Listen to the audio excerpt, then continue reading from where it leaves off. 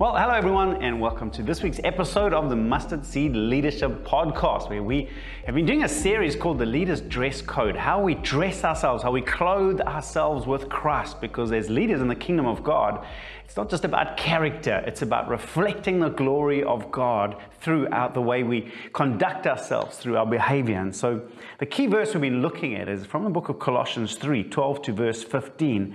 And it says, "Therefore, as God's chosen people, holy and dearly loved, clothe yourselves with compassion." And we've looked at each one of these as an article of clothing of Christ that we as leaders should wear. Compassion, kindness, humility, gentleness, and patience.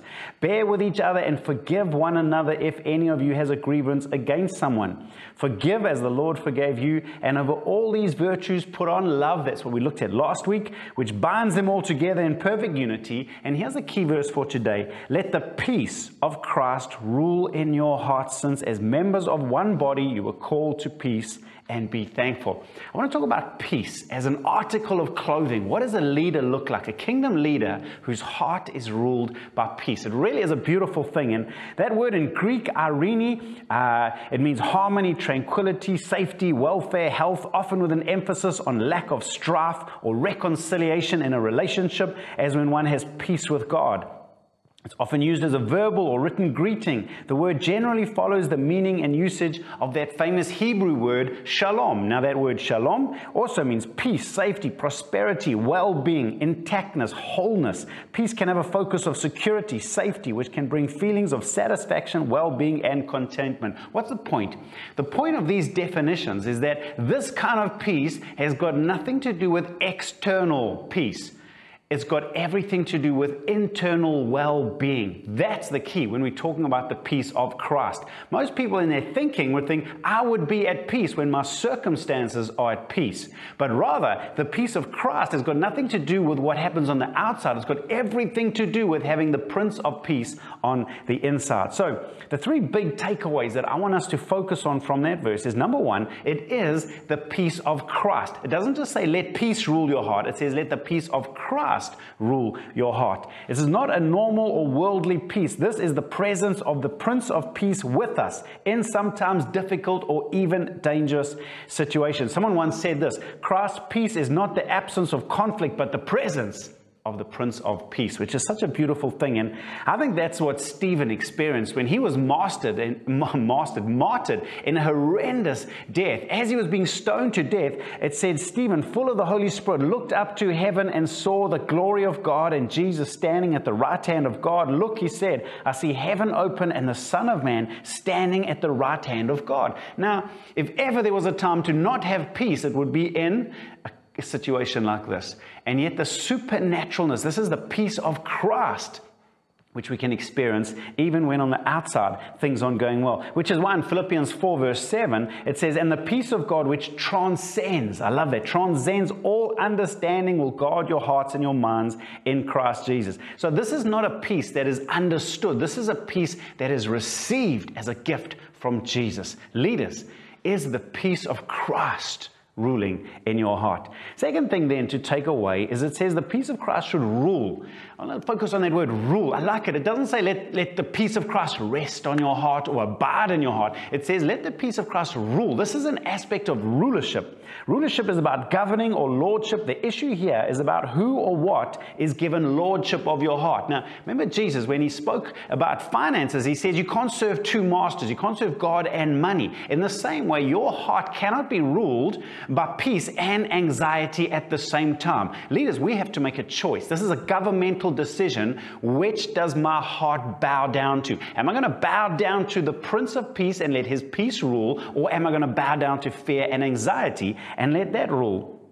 It's crucial for leaders to understand. For something to rule over us, we have to bow under it. That's what the Bible tells us in Romans 8 verse 15. The Spirit you receive does not make you slaves so that you live in fear again. You see, it's about rulership, fear or peace.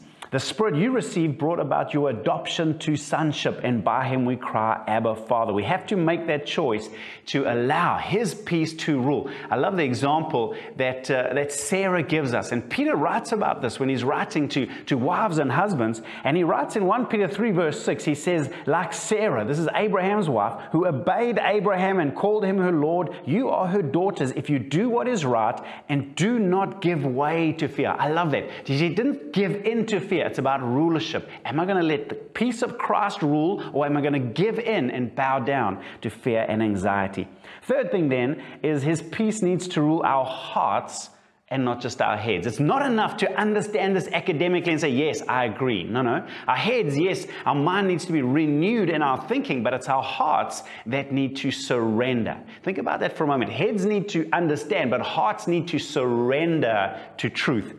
What I've discovered as a pastor for more than 20 years is that most people don't make decisions with their heads. They actually make it with their hearts. And so, which is why our hearts need to be under the rulership of Christ's peace. Otherwise, we end up making crazy decisions. I love this link in Isaiah 9 verse 7. It says, of the increase of His government, speaking prophetically about Jesus who is to come, of the increase of His government and peace, there will be no end. I love that. As the government of Jesus grows in our lives, His peace follows. As our hearts are more and more under the authority and government of Jesus, and the more He is Lord, the more peace is allowed to rule inside us. I love this link. And the more our hearts are surrendered to the government of the Prince of Peace, the more His peace will increase and rule over us. Let me finish off with a quick challenge. Why is peace so crucial for us as a leader? Remember, it said, let the peace of Christ rule in your hearts, since as members of one body you were called to peace. One body. Here's the issue.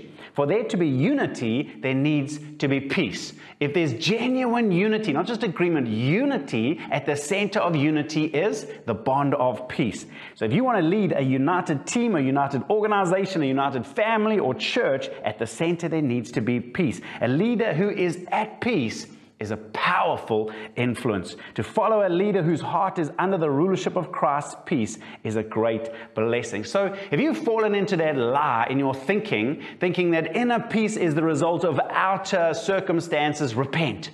Let's bring our hearts, leaders, under the rulership of Christ's peace and lead with that authority. Hope that helps. Final episode of this series comes next week, and so look forward to seeing you then. Bye for now.